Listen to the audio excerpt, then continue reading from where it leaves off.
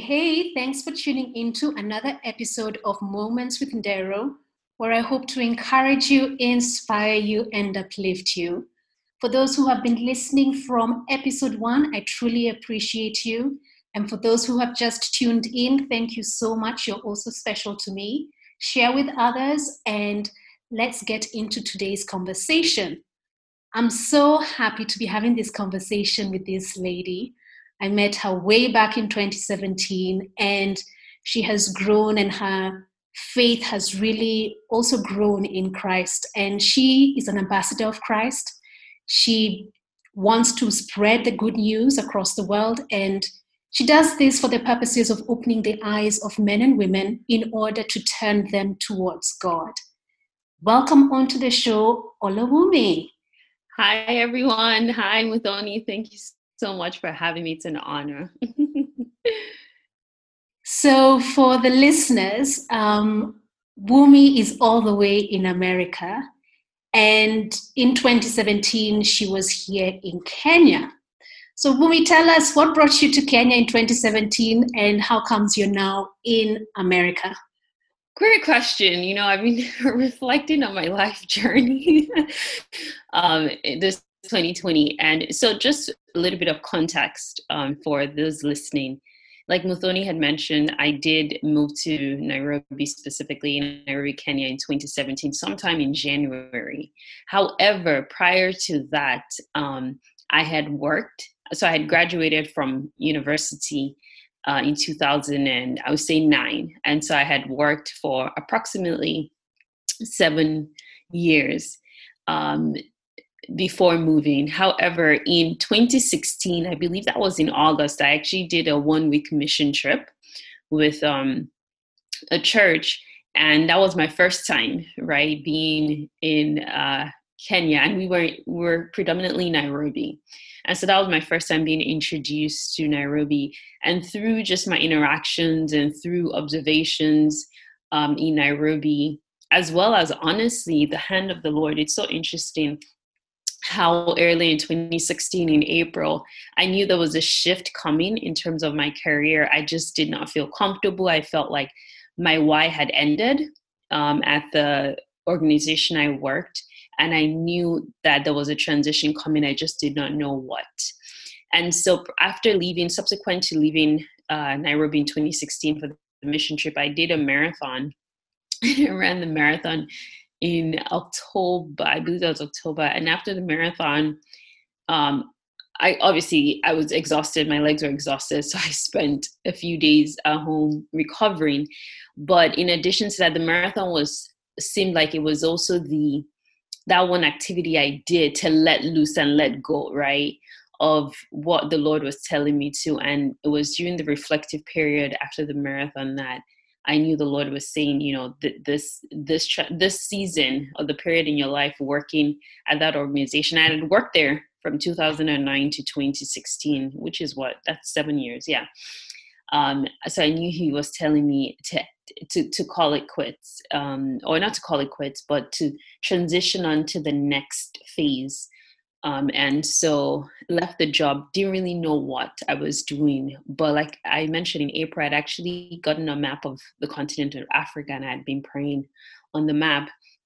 And so I just really felt like the Lord was sending me to Kenya, but specifically in regards to focusing on healthcare and ensuring that healthcare is affordable and accessible, because that was one of the pain points I had seen when I came in the mission trip. And so, 2017, I literally picked up my bags, didn't know anyone apart from one of my friends I had met in Nairobi. And I just picked up and left, and I moved to Nairobi for purposes of providing or creating solutions for affordability and accessibility to healthcare.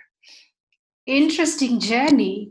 Someone may be listening and they're like, oh, I felt led by God to do X, Y, and Z. What does that mean? And how does that sound like in day-to-day living? So how do you actually express that in a more practical aspect? Is that what you're saying? Or basically, let me rephrase, like someone listens and you said, yes, they felt led by God, as you said, to move to Kenya. How is that in a practical way? How is it that you hear a voice Oh, from, I know, a loud booming voice, or is it that you see a page turn and you land on a page and it's written there in bold Kenya? How did that play out for you?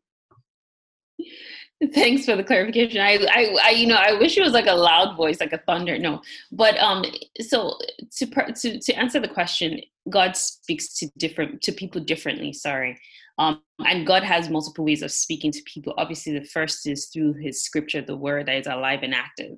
And so my response might not be the same. I don't want anyone listening to take it as a template, right, for you to model or for you to watch out or for you to use for your own relationship with the Lord. But for me, how the Lord speaks to me is one, through the Word. When I read the Word, there might be a scripture that is highlighted, and then I know He's speaking to me because I've read that scripture before. But in this specific instance, in April, I was feeling a form of discomfort. And when I say discomfort, I was just not feeling much at peace, right, at my job, because I've never felt at the work I worked there for 6+ years. There was nothing for me to feel, not at peace at. I actually had gotten promoted prior October, and so I just felt like, wow, I wasn't learning anything more. And obviously there are things to learn, but my growth at the organization had ended, and I was sort of peaking downwards. I had reached I don't know what there's an economic terminology, like law of diminishing returns. And so I'd reached that. And so I felt just a tugging in my heart. And I also, just high level, in 2014, started an organization, Continent of Africa. So my heart bleeds, right, for the continent of Africa. So I knew it had to do with something with the continent of Africa. And so what I did was I bought a map of the continent to pray over, to just get direction. And so the fact that then the Lord led me to this mission trip, because the church I actually went on a mission trip with was not my main church. And it just so happened that I was directed to that church. And so that was also for me a sign, right, where I had prayed on the map, and this mission trip was in Nairobi. And then while in Nairobi, I'd spoken to a specific lady and her response to one of my questions was the one that triggered just the need for healthcare.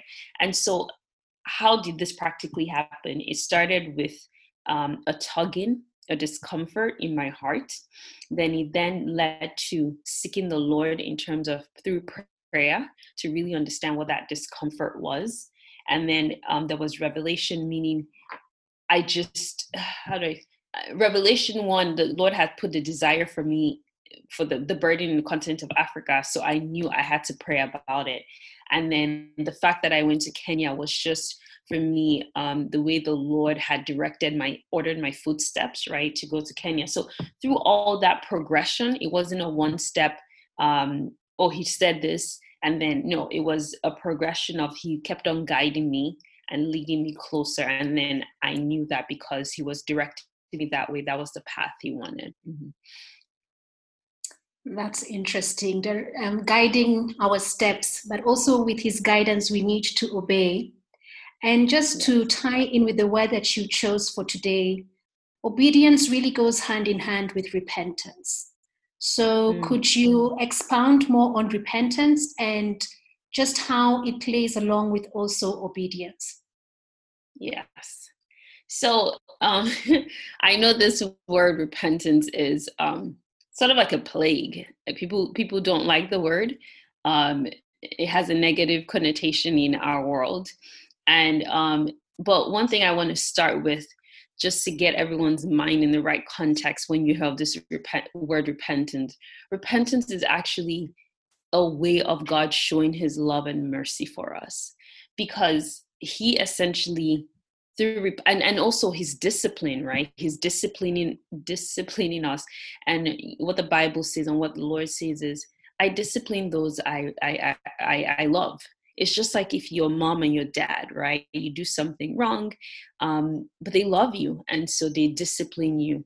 And so I just wanted to start with that, to know that this, the Lord calling us to repent, or this word repentance, is truly an act from the Lord showing us that he loves us and he has mercy for us. So I wanted to start with that. But then what does this word mean, repentance? There's so many different definitions, but I wanted to really make it simplistic and simple for everyone to understand. It's essentially, it's a two-way, repentance has two forms. It simply means turning away from sin and turning to something. So you're turning from something, but you're not just turning from, you're turning to. So for example, it means turning away from unforgiveness. I'm just giving you that example, right? As a wrongdoing. So turning away from unforgiveness and turning to God.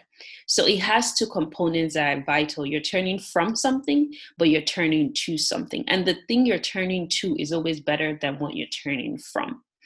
I know Pastor Tony Evans says it's the inner resolve in someone's heart and determination to turn from sin towards the Lord. And so you talk about, when we talk about repentance, what is the correlation, or how important is obedience when we talk about repentance? So the Lord, typically, how do you know that you need to repent, or and let me back up. Repentance is for both believers and non-believers. When I say believers, those who have made Lord Jesus their Lord and Savior, and those who have not. So repentance is not just for unbelievers; it's actually for everyone. And so I bring that up just to show that as a believer, as someone who knows the Lord, you always have to ask God, and the Holy Spirit would bring to your remembrance, right? Things that you might have done that wrong, that is not in alignment with him. So there's a scripture in Psalm 139, 23, 24 that says, "Search me, O God, and know my heart. Try me and know my anxieties, and see if there is any wicked way in me, and lead me the way everlasting." So one, the Lord is first of all showing you through the Holy Spirit, the power of the Holy Spirit, the ways that are wicked, but he's searching your heart first. Then he tells you, and then he leads you. And the leading is he's telling you how to turn to him. And so the question is, once he tells you how to turn to him, are you going to obey, or are you going to disobey? And in my case, which we'll talk about later, I don't want to get way ahead. Initially, I disobeyed, right? And God is so gracious and merciful that even though I disobeyed, he kept on knocking at the door of my heart. I kept on having the same dream for 4 years about this incident that I wasn't even really aware of. I sort of was aware of, but I was rebellious. And so I would say, just reflecting back on my own experience, when I obeyed eventually, which is very sad, but when I obeyed eventually, I can't really even explain to you the rewards that came from it. It was just having that intimate relationship, right, with God, because there was a wall, there was just that my relationship had been broken, meaning I didn't feel as intimate or close with the Lord.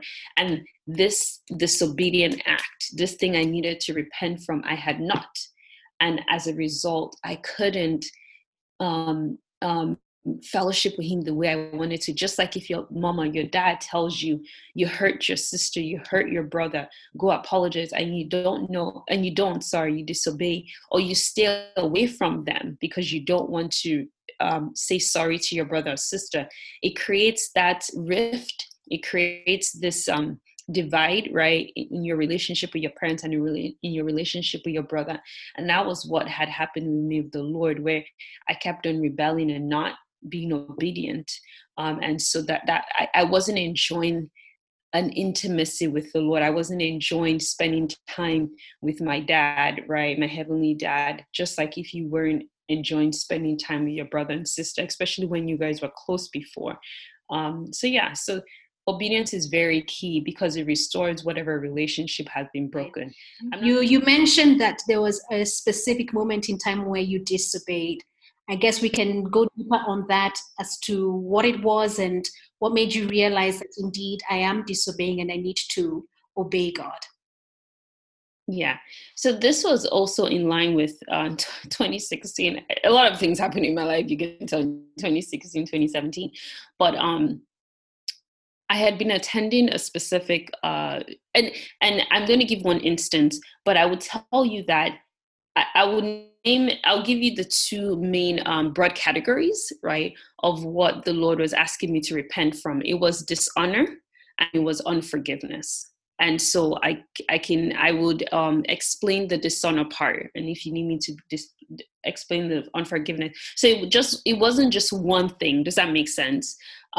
Because I feel like sometimes people are like, oh, it's just this one thing. No, it was a series of events and just the way I had been living my life that was not in accordance, right, with sort of who the Lord had called me to be. Because once you become a new, or once you become a Jesus follower, once you give your life to Christ, right, the Bible says, Galatians 2:20, you no longer live, Christ lives in you. And so the Holy Spirit is trying to transform you from your old to your new. And as a result, you start to feel convicted about the things you used to do in the past. You're no longer comfortable doing that because that is not Christ. So anyways, in regards to dishonor, I had in 2016, this is also through the mission trip, I had started distancing myself from the current church I was going to, my home church, because of certain reasons. Just certain things had happened, but instead of me handling it appropriately or having conversations with the individuals, I kept on saying, oh, I feel like the Lord is telling me to leave the church. And so a couple of things, even while leaving the church, I did not inform the leaders, right, the elders and the leaders in an appropriate and in an appropriate fashion. I wasn't respectful, right, of not just protocol, but I just wasn't respectful of their authority. And the Lord is the one who puts them as shepherd, right? And he tells you that you should obey authority and leaders. So one, the way I transitioned out of the old church to sort of like the church that I went on a mission trip with, I didn't transition well. I wasn't respectful to the old leader, to the church leaders there. And that built up over time because although I did not respect, so when you think about church, you have multiple leaders, right? You have the main pastor and assistant pastor. And so I think I told one of the pastors, but the others I didn't. And so although I didn't tell the other leaders, I was still very much involved, right, with the church in terms of I had built, they're my family. They're still my family. I built relationships. So even when they had events, when I moved to Kenya and I'll come back, to the States, I will go to their events. But there was always this elephant in the room with the specific elders I had never told. And I know that in 2016, one of the ways the Lord talks to me is through dreams. In 2016, I kept on having a dream. I had this dream, Muthoni, for 4 years. Wow. I kept on, not the same specific dream, but it's similar, but I never understood. And I'll just give you an example of the dream. I start to run a race, and I thought it, because I did the marathon in 2016, right? So initially I thought it was just about the marathon. I'll start to run a race. We're all at the start line and I'm there with everyone. But in the middle of running the race, I go off course. I gear off course for some unknown reason. And every time I gear off course, I can't find all the participants, meaning the race participants. And so I'm in a different course and I'm getting frustrated. I want to get back on the race course so that I can finish the race, but I never can. That's one of the dreams. Or the other dream is I'm supposed to go somewhere, right? I'm about to get on a flight, but I missed the flight. So I was always in a holding pattern. Does that make sense? I start something, but I can't either finish it or I can't get on a plane to take me to the next level. So that was the gist of the dream. But it kept on recurring for 4 years, Muthoni. And I remember in 2018, I was back at the church. We're having a 24-hour prayer. And the Lord has specifically mentioned to me the two of the elders. And so I did have a meeting with them and sort of apologized, but it was also prideful apology. Does that make sense? And so finally, this is why I say God is so merciful. My goodness. Like, can you imagine if you have a friend and, the friend has hurt you and you've told the friend multiple times what to do? Won't you give up? Or let me speak for myself. After like 2 months, let's be honest, I in my own earthly mind, just who I am, because I'm a sinner, I'll be like, no, it's okay, we're done. But the Lord kept chasing me. And I think that's one thing I want people to understand. Repentance is an act of the Lord chasing after you. He loves you so much that he will not let you go. What? Sorry, that it gets me all the time. And so in 2020, I was watching, this was after COVID hit, and in America, just for people, we were on lockdown, meaning we weren't going out, churches were closed, people are watching the churches online. And so I was watching a specific conference, which just so happened to be free because it was online. Typically, people had to pay. Specific conference on, and please note that it's in 2 different states. So it was happening in like a state that was, I think, about 13-hour drive distance from me. And there's going to be an importance to why I'm explaining the distance. And in any event, this was the second day of the conference. Yes, it was a 4-day conference. It was the second day of the conference. And the worship had started at 7 p.m. my time. And I had missed that because I was living with my sister and I was talking to them. But then I finally was able to go watch it. And I started watching it when the pastor was preaching. That was around 9 p.m. And it kept on, the service went on until I believe midnight. And while the service was going on, the conversation was trending towards, I don't think it started with repentance. No, it did not start with repentance, but the pastor ended with saying, I think the pastor was talking about the remnant people, people who the Lord, who are burning for the Lord. And the pastor said, no, the Lord said talking to me actually. And I was like, wait, God, did I dishonor someone? Because the Holy Spirit was already convicting my heart.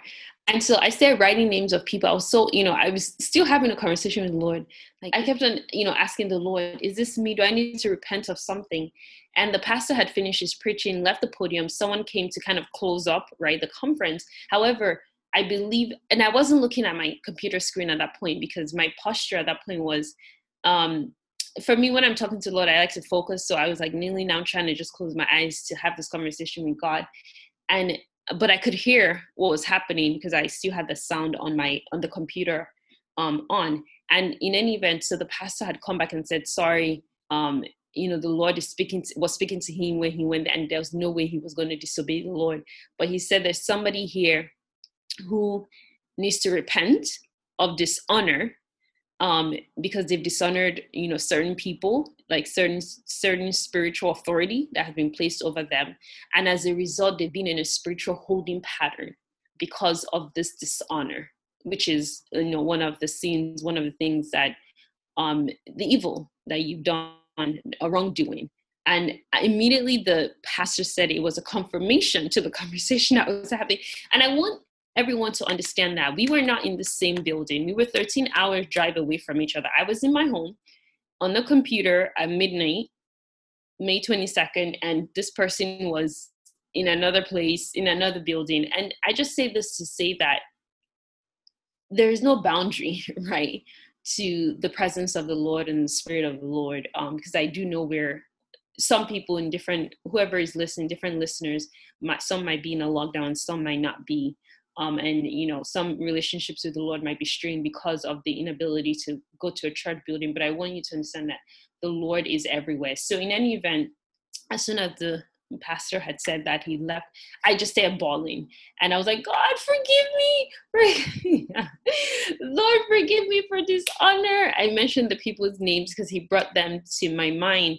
and I write a lot on journals. I'm a journaling kind of person. I wasn't before, but the Lord has really helped me. And so I was able to go back to my journals after the May 22nd, May 23rd, to see that just the progression of what was progression of my disobedience, as well as also the Lord actually speaking to me and telling me things that I guess I was aware of, but I wasn't paying attention to. So in any event, that was one of the things I had to repent of. That is sort of how the Lord highlighted it to me. It was a 4-year journey of dreams, but I wasn't really sure.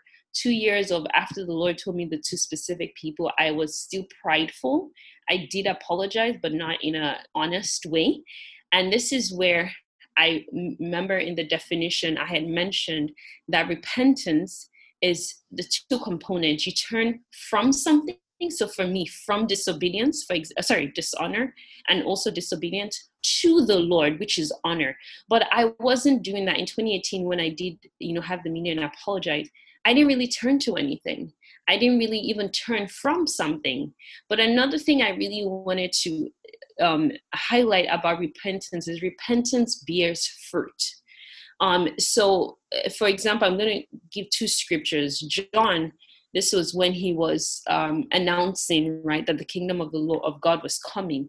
And in Matthew 3:8, he essentially told the Pharisees and the Sadducees, "You've brood of vipers, who warned you to flee from the coming wrath?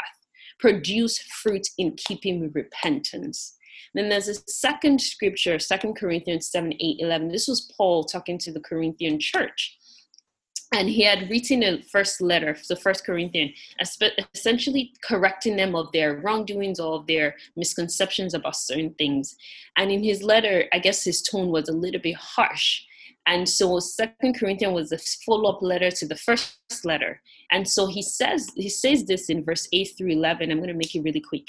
"Even if I caused you sorrow by my letter, I do not regret it.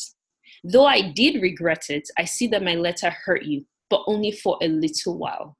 Yet now I am happy, not because you were made sorry, but because your sorrow led you to repentance. For you became sorrowful as God intended, and so are not harmed in any way by us." This is the part that's very important. Godly sorrow brings repentance that leads to salvation and leaves no regret.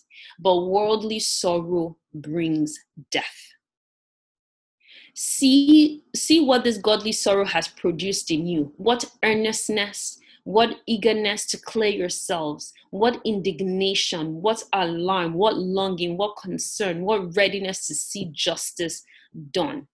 And so I use that as an example that in 2018, yes, I said in my heart, sorry, but that did not lead, it was not godly sorrow.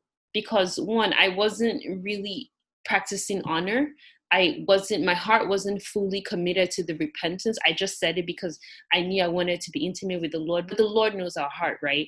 And so one very important thing I want to say with repentance, it bears fruit. You cannot say you're turning from something and not turn to something, and that thing you're turning to won't bear fruit. So that's just very, very important. So you raise good points where repentance truly has to bear fruit, and it's reflected in actions. It's reflected even in heart posture and attitude, and in how you would interact with the individuals who perhaps in this example you dishonored, or even the people who hurt you, but you've been able to forgive them. So I agree with you. It's a journey of bearing fruit, and it's something that doesn't happen once off. Repentance is a daily act because as human beings, we're sinners, and this life of constantly surrendering our lives to God isn't easy because we're prideful as human beings. So how does one constantly stay in that posture of repentance, knowing that God is loving, but at times we face such difficult situations that we don't see the need to repent, or we don't, want to forgive that person who hurt us? So how do we move day by day by taking that posture of repenting and, allowing God to constantly chase us with his unfailing love? That's a really great question. And before I answer, I want to to answer the question, I want to add on to what you had mentioned, that repentance, it's a lifestyle. It's not you did it today and you don't do it tomorrow. Sometimes for me, I'm going to keep using myself as an example. I repent 4 times a day, and it frustrates me, right? Because I'm like, God, we've been here before. Why am I still doing this, right? And so I just want to give a couple of scriptures for you to understand sort of the need for repentance. Human beings repent. Why we as humans, are constantly need to continually ask the Holy Spirit, God in us, to highlight and show us, right, the things that might not be right in us. So Isaiah 53:6 says, all we like sheep have gone astray. We have turned everyone to his own way. And then 1 Corinthians 2:11 says, for who knows a person's thought except the spirit of that person which is in him? And this is why I was saying, how do you even know you have to repent, right? It's the Lord, it's the Holy Spirit that will keep tug and telling you. And then 1 John 1:8-10 says, if we say we have no sin, we deceive ourselves, right? And the truth is not in us. But if we confess our sins, he's faithful and just to forgive us. And so, like you mentioned, so I just wanted to give that preface where we are naturally, after the fall, after Adam and Eve sinned, correct? We became sinners, and we don't we're not sinners because we sin. We sin because we're sinners. Does that make sense? Because that's innately in our DNA. But once obviously you come to Christ, it's no longer you. It's the Spirit that is working in you. And so, however, there's some unconscious sins, just unconscious things in us, and even consciously, right, where you fall. We all fall. We're human beings. Your flesh takes over versus your spirit. But one thing I would say for believers is, you're repenting. Why are you doing what you're doing? And that's why I always want to start with the why. What is the why? Why are we even talking about this? And one of the big things is to maintain and keep your relationship with the Lord, the intimacy with the Lord, to continue to grow, to continue to know more of the Lord. You have to understand that God is holy, right? He's and even this word holy, I find it so hard to really explain what that means. But he's so holy and perfect. Does that make sense? That for us to have a relationship with him, like he's love, but he's also a judge, right? Just. So if the Bible has said the wages of sin is death, and if the Lord says, I don't want sin, you can't take God's love and say, oh, because he loves me. No, he has to stay true to, this is what I'm trying to say. God has to stay true to his character. And part of his character is, once you have Christ in you, you start to reflect Jesus Christ's character. And because the Holy Spirit lives within you, you cannot do the things you used to do, because then you start to feel uncomfortable, right? And so because you are no longer the person living in your body, even though you are still in your body, you have to understand that it's a spirit that lives. You, unfortunately, when you do things that are incorrect or not in line with God, you start to feel either the Holy Spirit is nudging you. And I back up to say, even those people who don't want to repent, they know they've done wrong because the Holy Spirit is telling them, right? You're just forcing yourself to disobey. And so as long as you have the Holy Spirit within you, he's going to convict you. And if you don't obey, you will not have a close relationship with the Lord. So for me, the question is, do you want to maintain your relationship with God? That's the question for the viewers. And that's your why. Why am I repenting? Because the same way your father and earthly mother would discipline you and tell you what you did was wrong, you either go back and apologize to them, or you change your ways as long as you're living under their roof, right? Or as long as you want to love them, you change your ways. That's the same way. I use the analogy of parents, and if some of your viewers also have kids, they will understand this more as being parents. But if you don't have kids, use your own relationship with your father and mother. That's the same relationship with the Lord, but it's actually even the Lord loves you more than your parents. So I'm using that analogy to help people understand more. It's the same way you hurt your parents, you have to repent, or you have to say sorry. It's the same way you hurt the Lord and you have to say sorry. But the biggest why for believers is you have to to maintain and keep your relationship with the Lord, and also to avoid punishment, but also to become more like Jesus. So as you repent, as the Lord tells you what you did was wrong, he doesn't just tell you what you did was wrong. He shows you, right, the way to go. So he says, unforgiveness is wrong, allow me. He shows me how to forgive, because one, his commandment is forgiveness. And I say that, I want to bring up the Bible because for me in the past, I felt like some things the Lord said in his word were optional. And they are not optional. They are commandments, meaning you have to do it as long as you say you love the Lord. And in 1 John, it says, if you love me, you obey your commandment. My commandments, I'm sorry. And that's a way you can, you know you love the Lord, you obey his commandments. And so if the Lord says you have to forgive, which Matthew 6 says you have to forgive, if you want me to forgive you, you also have to forgive others. Then it's not a choice for me, right? And so if I disobey that, I need to repent from that. But when the Lord highlights to me that I have disobeyed him, he shows me through his word how to obey. How to obey and how to forgive. Forgiveness is not a feeling. It's not an emotion, it's a choice. You choose to forgive, but then the Lord works in you to heal your heart. Does that make sense? So first you obey his word, and then he helps you, guide you to how to be more like Jesus in that area. This life journey, it's all about choices. As you've said, forgiveness is a choice, obeying is a choice, and wanting to have an intimate relationship with God is a choice. And also for the non-believers, if they want to turn from the worldly ways and to God, it's a choice. So with that in mind, where do you see yourself in the next 10 years, 20 years? It's very interesting. If you asked me this last year, my response would have been different. But as of this year, as of just everything has occurred, in the next 10 years, what I see myself doing right now is sort of what my bio, when you introduced me, is telling individuals, everyone, about the good news, because the good news, Jesus has transformed my life, and I want to ensure that everyone has that opportunity. So my goal in life as a Christ ambassador, as someone who has been sent on this earth to be a physical manifestation of the kingdom of heaven on earth for all those who don't know him, is to ensure that I'm continuing showing Christ in me. And that can come in different forms, right? But predominantly my focus in the next 5 to 10 years is going to the ends of the world, like the apostles, and preaching the gospel. That's the good news. That's literally how I see myself, and or what I see myself doing.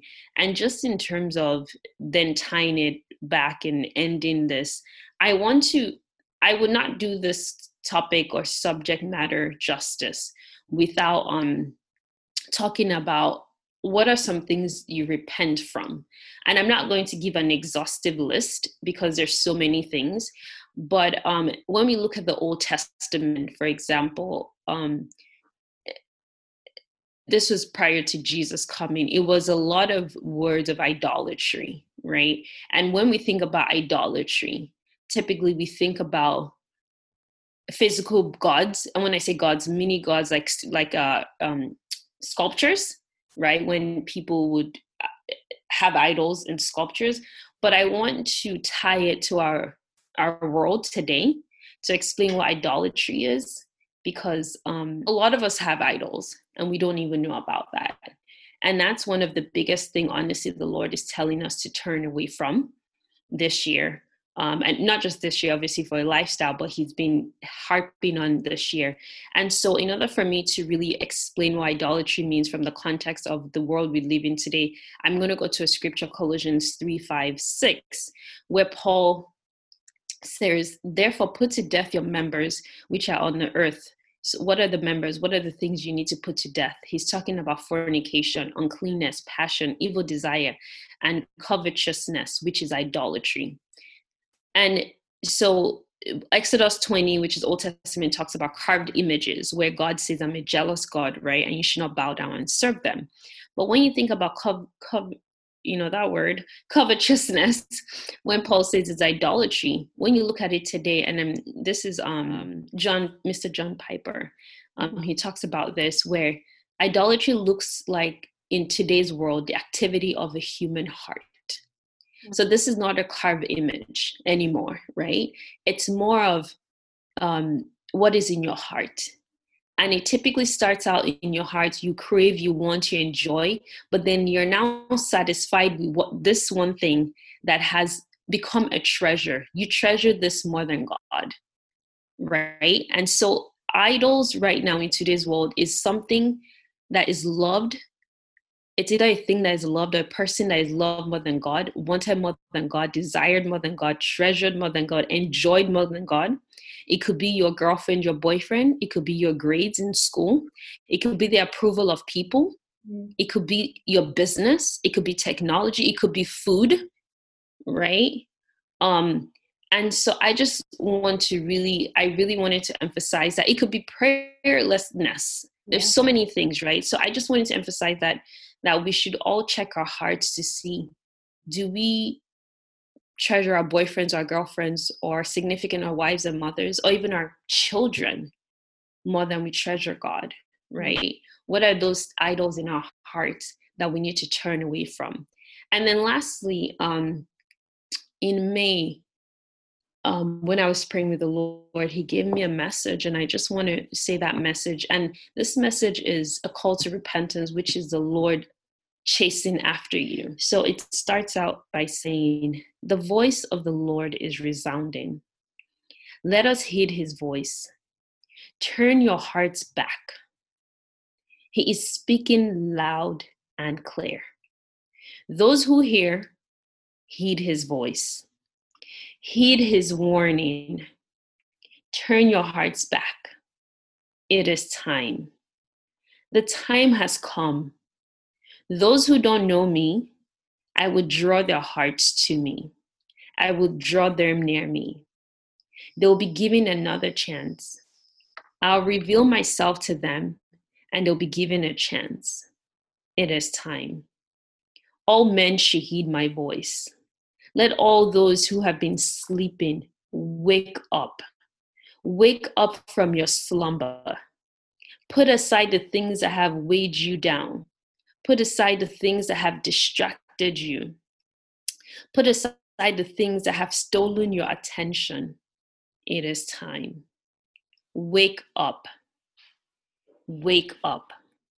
The King of Glory is here. The King of Glory is here. Yeah. So that's the message. He loves us so much that he's telling us to wake up and come back. And for those who don't know Jesus, I don't know if Muthoni, you close with that, but the Lord loves you, and Jesus died for your sin. He wants you to have a close relationship with him. You don't have to fix yourself up. You're not beneath Jesus. You're not beneath the gospel. No, he wants you to come as you are. He loves you so much. There's nothing you have to do. All you have to do is repent and turn to him. And so, and understand that it's a journey. It's not a sprint, it's a marathon.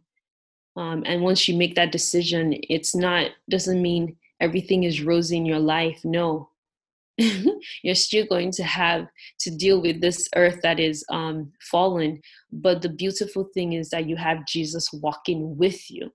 And so now he's literally your bodyguard. Like, when you think of bodyguards, like chasing things away. But you will continue to have to journey through the trials and the happy moments, but knowing that there's someone who is bigger, greater than anything, walking through it with you. And so you don't have to live the life of, you don't have to, be bound by the things you've been bound by in the past, because now you can come to Jesus, you can come to the cross and lean on him, because he's done it all for you. So I just wanted to also speak to those who might not know Jesus, that, yeah, he loves you. He wants you home. There's nothing that you have done that makes you disqualified. There's nothing that you have done that will ever take away his love for you. He formed you, he carved you. And He knew everything you'd be going through, and he's just saying, please come back. I miss you, son. I miss you, daughter. I'm here. So I just wanted to say that to those who don't know him. Thank you, Muthoni. Thank you for sharing that. And I hope that someone out there will listen to this and not feel ashamed that they're still stuck in their own ways, and knowing that God truly, truly loves you. And he's waiting on you to come back home, come back to him, and truly experience his love for yourself. Not through a family member, not through a pastor, not through friends, not through your Bible group or church, but through him. He is calling you, and I hope you'll answer that call. So until next time, thanks for listening and take care.